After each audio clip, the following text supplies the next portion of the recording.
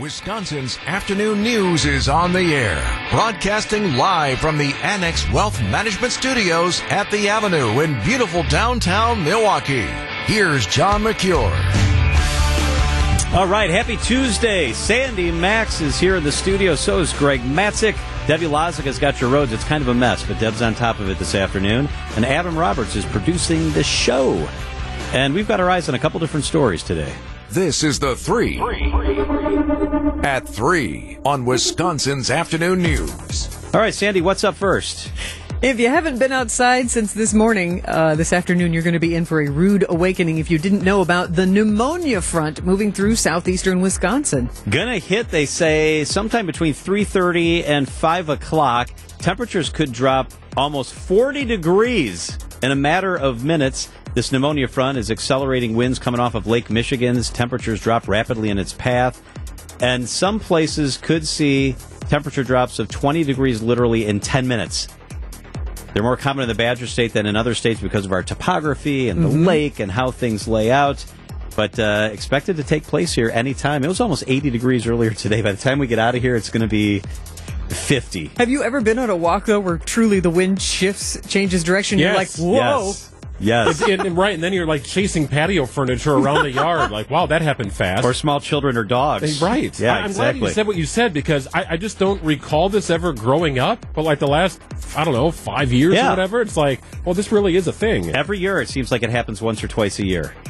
And we're going to be joined by meteorologist Brian Dysnansky during the 5:30 segment. So right as this thing is passed through, Niz will be with us to take us inside that. Also, Jessica Gatzow from our newsroom is out in the field. We'll check in with her a little bit later on as well. All right, what's next? I hope Jessica has a scarf. Next, according to U.S. News and World Report, who named Wisconsin the 8th best state last month, now Titletown is the best place to live in the country. Okay. That's what they say. Based on things like crime rate, affordability of housing and goods, air quality, resilience to climate change. I don't know if those are the things that I would classify as the most important factors when determining the best place to live. But U.S. News and World Report did. And Green Bay is number 1, followed by Huntsville, Alabama, Raleigh, Durham, North Carolina, Boulder, Colorado, Sarasota, Florida. So Green Bay, the number 1 place to live in America. I love Green Bay. I do. I lived there for several years. I don't think I'd call it the best place to live in America. How is Huntsville, Alabama ahead of Boulder, Colorado? That's curious to me. How's anybody ahead of Boulder, Colorado? Boulder's stunning. It really is gorgeous. You know who just missed the top 10? Who did? Madison was number 11. Well, Madison's been number 1 in the past on this list, so they've dropped a little bit. By the way, Milwaukee, each of the past couple of years has jumped between 10 and 15 spots, so we're headed the right direction. We're number 65. All right, quickly, Atlanta. what's the third thing? Sports Illustrated's newest swimsuit cover model is now also their oldest. Oh, yeah. Martha Stewart, at 81 years old, is on the cover of Sports Illustrated, looking kind of sassy, looking really nice. She is the oldest, as you mentioned, swimsuit cover model ever, 81. She said the idea was proposed to her in November of last year, and she took the past several months avoiding bread and pasta and working out leading up to her shoot. Quote, I live a clean life anyway, but this gave me a reason to really, really get my act together. Very flattering pictures. She looks good, so she is on the cover. Very tasteful. Wait, so there's like 4 different covers, so how do you... Like, if you want the Martha one, how do you get the Martha one? Collect the set? Yeah, right. They've done this other times, like with basketball teams. I don't know how they do this. Yeah. I don't know, but the Martha one right here looks pretty good, doesn't it?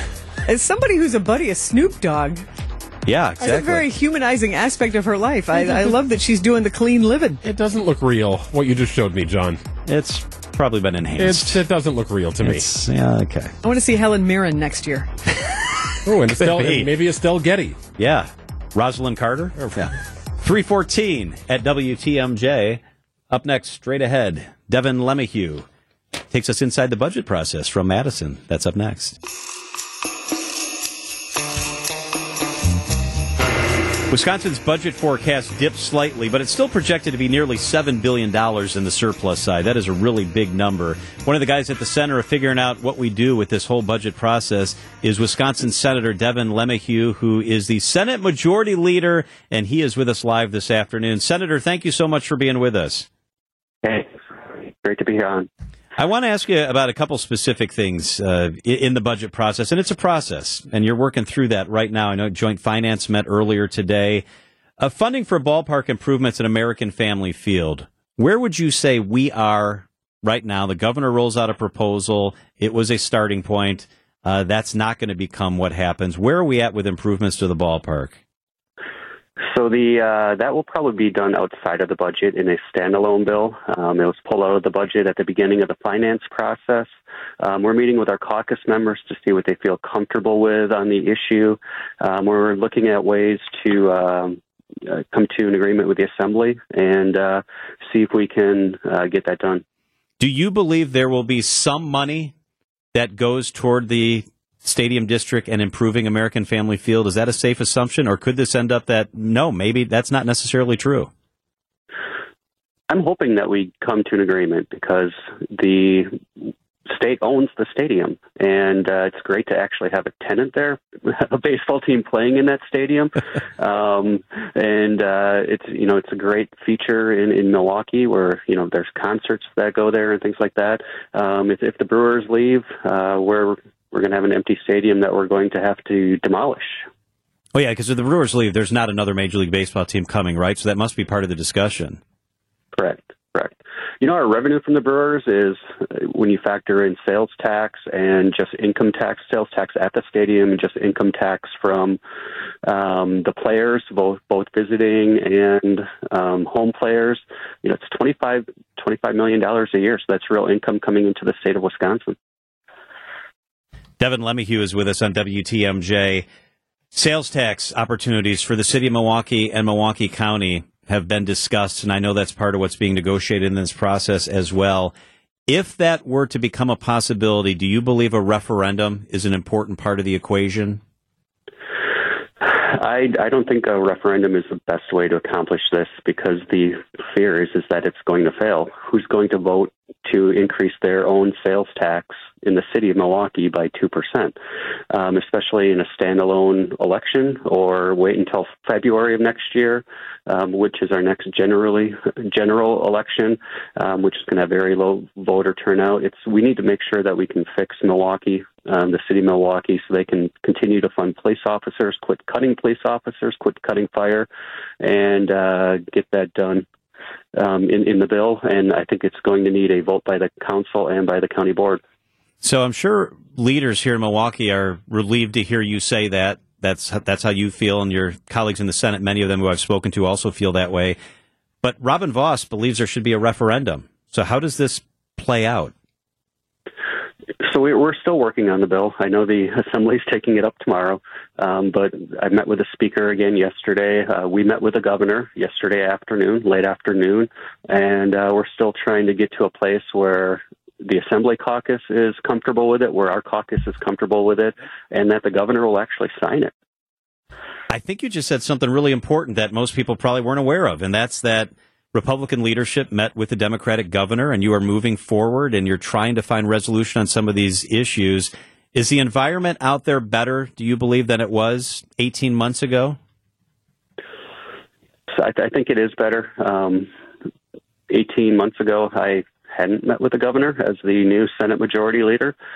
So now this is probably my third or fourth meeting this session with the governor and with the Speaker. So it's a step in the right direction. And that is heartening to hear, because I think this is only going to come through conversation and negotiations. Are there other Democrats that you have been talking with, are willing to talk with, to finally come through and get a budget plan together sooner than later that people can agree on? So with the shared revenue bill, obviously we talk to the city and county leaders a lot, which necessarily, I know they're nonpartisan positions, but they're probably not Republicans. And I personally invited the minority leader, Senator Agard, into those discussions to keep her informed of what was going on. So, at times it was a little disappointing since they were part of those discussions that some of their public statements were a little harsh on the process. But, we're trying to engage. We're hoping that, we can get a deal done that bails out the mismanagement of decades of the pension systems in the city and the county, and make sure that they can do their job and make their streets safe and sound. Senate Majority Leader Devin LeMahieu is with us on WTMJ. Should medical marijuana be legalized in the state of Wisconsin, Senator? So I think there's movement towards that in our caucus. It's early in the session now. We're sort of focusing on the budget. That sort of becomes the entire discussion. That with shared revenue, since that has so many financial aspects to it, that's something we'll consider. There might be the votes in the Senate at this point. Our biggest fear is that if we do something like that, it just needs to be for medicinal purposes, not sort of a backdoor way to essentially legalize marijuana in Wisconsin. So strictly for medicinal purposes, are you in favor of legalizing medical marijuana? I think I'm at a point now where I can get behind it as long as it's a doctor prescribing it and there's strict safeguards around it. What are the next steps? How soon can we expect an agreed upon budget? So this is week 2 where the Finance Committee has started working on the budget. Our fiscal year ends June 30th, so our goal is to have a signed budget by June 30th. Hopefully by the middle, second or third week in June, we can wrap up the budget and put it on the governor's desk. Devin LeMahieu is a Republican senator from Oostburg, and he's the Senate Majority Leader. Very busy time in the state's capital. We appreciate you making some time for us. Thank you so much. Thank you. Wisconsin's afternoon news on WTMJ. Sometimes you want to go where everybody knows your name. That iconic bar from Cheers, some guy has it in a storage unit, and he's getting ready to sell it. It's going to be up for auction with a lot of other very famous stuff from the state, from the States. Pop culture stuff he's been holding on to a very long time. The bar from Cheers is one of them. The Tonight Show set. Johnny Carson famously said to him, this guy said, I'm buying stuff up that's collectible. And Carson said, this is the tackiest set in Hollywood. Who would ever want to see it? Well, this guy has it in a storage unit. The bar where Sam Malone greeted customers on Cheers. The Barbara Eden outfit from I Dream of Jeannie. I had the biggest crush on her. I Dream of Jeannie would be on WGN TV when I came home from school every day. Yeah. Oh, my God. I loved Barbara Eden. How could you not? Lots Very of other pretty stuff, and will too. do anything that you want. The cool thing is this guy, his name is James Commissar, and he started buying all these TV set items, and I mean thousands, because he wanted to start his own museum. Yeah, that He's didn't not work. really that old. He's like, I'm going to, 58? So he's like, you know what, I'm not going to have a museum. I should share this with people who really are big fans of all these different TV shows. So you talk about I Dream of Jeannie's costume. That's $50,000 supposedly on the auction site. But also Lieutenant Uhura's outfit is right next to the Genie costume, which entertained me. But you want to know what I really, really want? Batman fans of the 60s TV show. Remember the Riddler? Oh, sure. Oh, He yeah. had a green jacket with question marks. Yeah.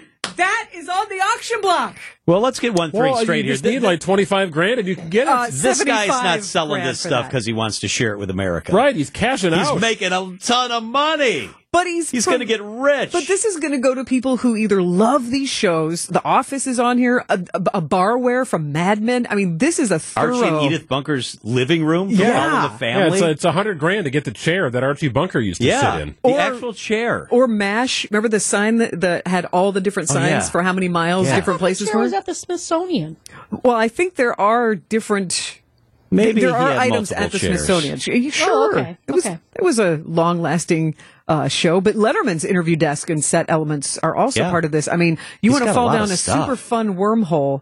It is fun to go to this. It's basically, I think if you search TV items auction, you can start bidding June 3rd. Well, you get your money in order here. So the Cheers bar comes in 3 sections with a brass railing, burgundy leatherette bar stools, back bar unit, tall, thin wooden. Like the whole thing. The bell is there that Sam used to ring when he got a tip. Oh, yeah. And the bar stools look like they're in actually pretty good shape. And didn't the cast carve their names in it They as did. well? The whole cast is And carved into the bar. This guy rescued this. This was in somebody's like shed or garage, and a skunk had sprayed it. Oh, gosh. Like, so you got to be a real true fan to want this. $105,000. So this takes me back to a Seinfeld episode. It's the Merv Griffin set. How did you get this in here? You just bring it in sideways and cooking. Yeah, it was just sitting in a dumpster. So where are you going to sleep? Yeah, backstage. Yeah, it was sitting in a dumpster outside. Oh, that was a in really New York. funny He Seinfeld. set it up inside his apartment. But here's something else that's cool. You don't have to have thousands and thousands of dollars. For example, you could own one of Vanna White's dresses from 1983 for $300. Well, that's what the bidding starts That's at, not right? bad. Oh, I guess that, well, or maybe they have a pay now option. I don't know, but I loved Captain Kangaroo. You can buy Captain Kangaroo and Mr. Green Jeans costumes from the 1950s. I mean, you want to talk So much stuff. and it's so much nostalgia. Like Yeah. we have happy memories attached to so many of these Plinko. TV shows. You can buy the original Plinko board for $10,000 from The Price is Right. Over 1,000 items. $10,000, the 1972 Plinko board. But do they have the Mountain Man? Oh, I The love that. yodeling guy? Yeah. You could have Prices Right set up in your Hey, basement. give me a minute. I'm sure I'll find it. I mean, if you just even think of any TV show from The Office to Cheers to MASH, just any TV show you can think of. And there are Star Wars figurines. If you sort from low price to high price, there's a bunch of Star Wars goodies. It is 3:43 at WTMJ. Major Garrett, CBS Chief Washington Correspondent, up next. We're back.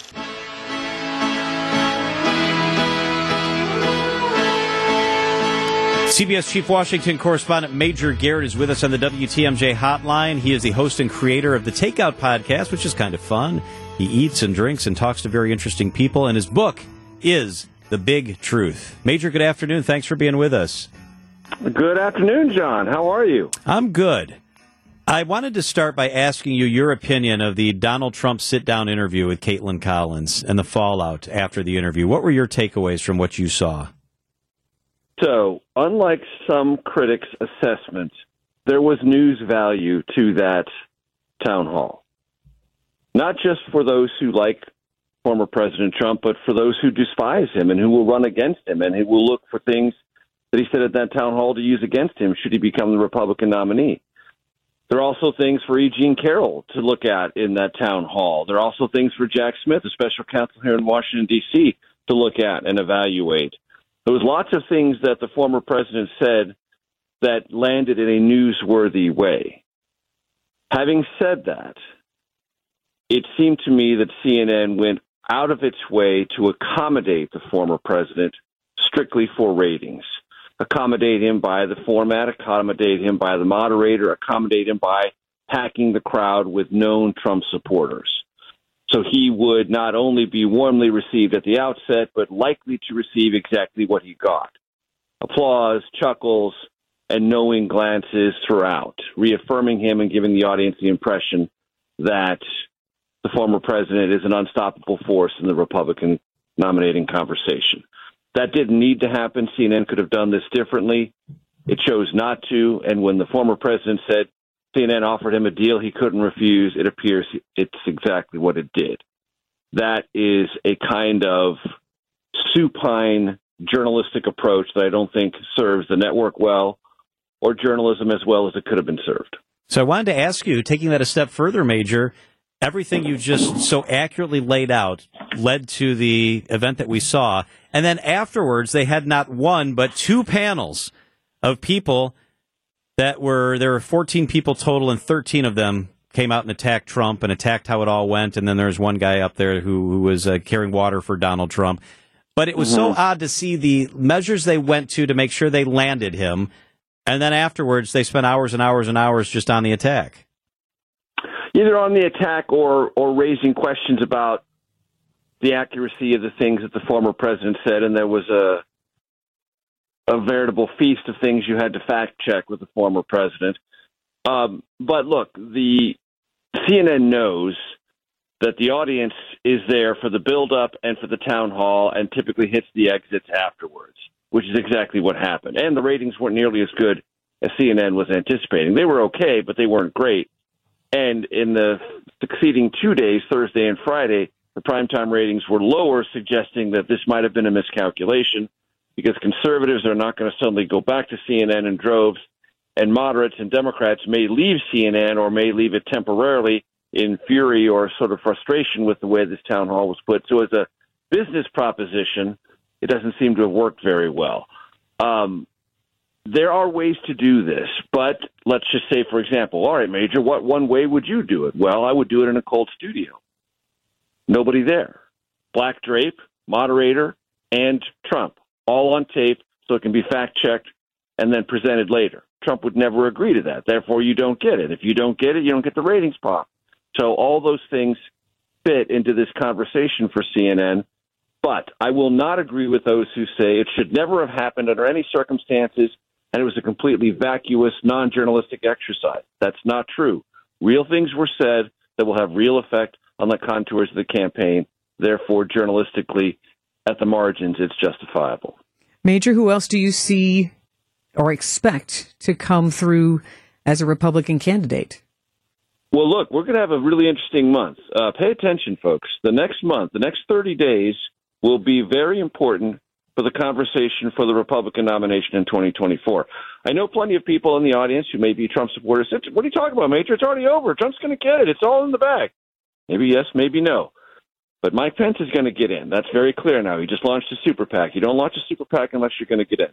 Ron DeSantis is going to get in. Tim Scott is going to get in, all within the next 2 or 3 weeks. And then Chris Sununu is going to let us know if he's going to run as a favorite son in New Hampshire.